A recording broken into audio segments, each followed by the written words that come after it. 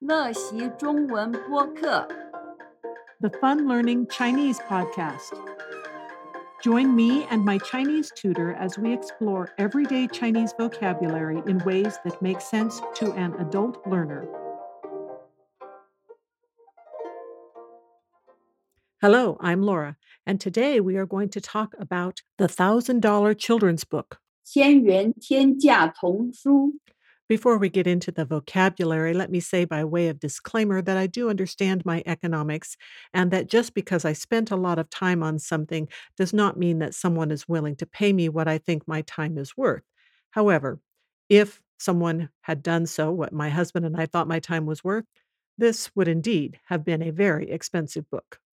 As usual, first here's some vocabulary to help tune your ear. 千元天价童书若如此在此之际拥有昂贵小孙子缝制布料讲述野外露营玩具卡车口袋寻找帐篷大清早毛茸茸手套鸟云端树梢扣子维持隐藏树林发掘形状身影捕获收集放入接近黄昏烧起软绵糖移动并且数着亮晶晶星星 So here's the story of how the $1,000 book got made and what the story is about. 我老公对我说，这是一本千元天价的书。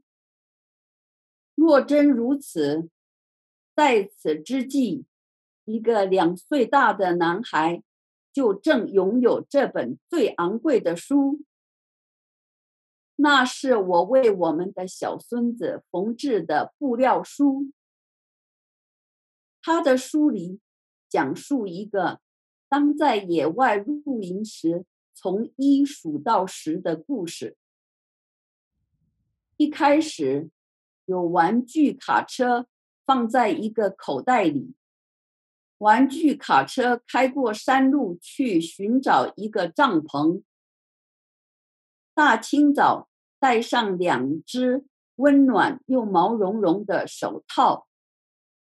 很快的，有3只鸟从云端飞到了树梢，扣子帮它们维持停在那里。4只青蛙隐藏在4个不同的地方。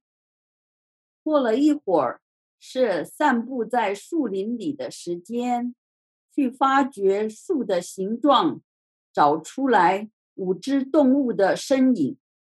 当他捕获了6条鱼时，他就可以把它们放进6个彩色的水桶里。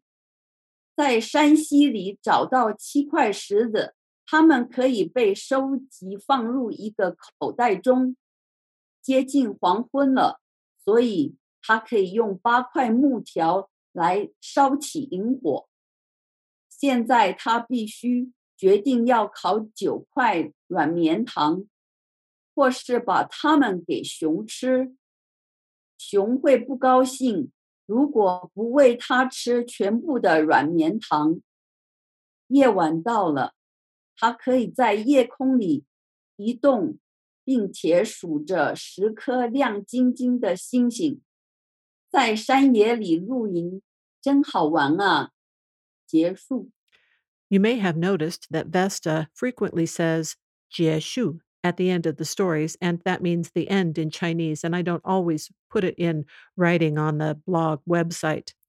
Regarding the $1,000 book itself, I have put a few photographs on the website. So if you go to funlearningchinese.com and you find the post titled The $1,000 Children's Book, those photos might help you see a little bit more what's being talked about and help you understand the sentences a little bit.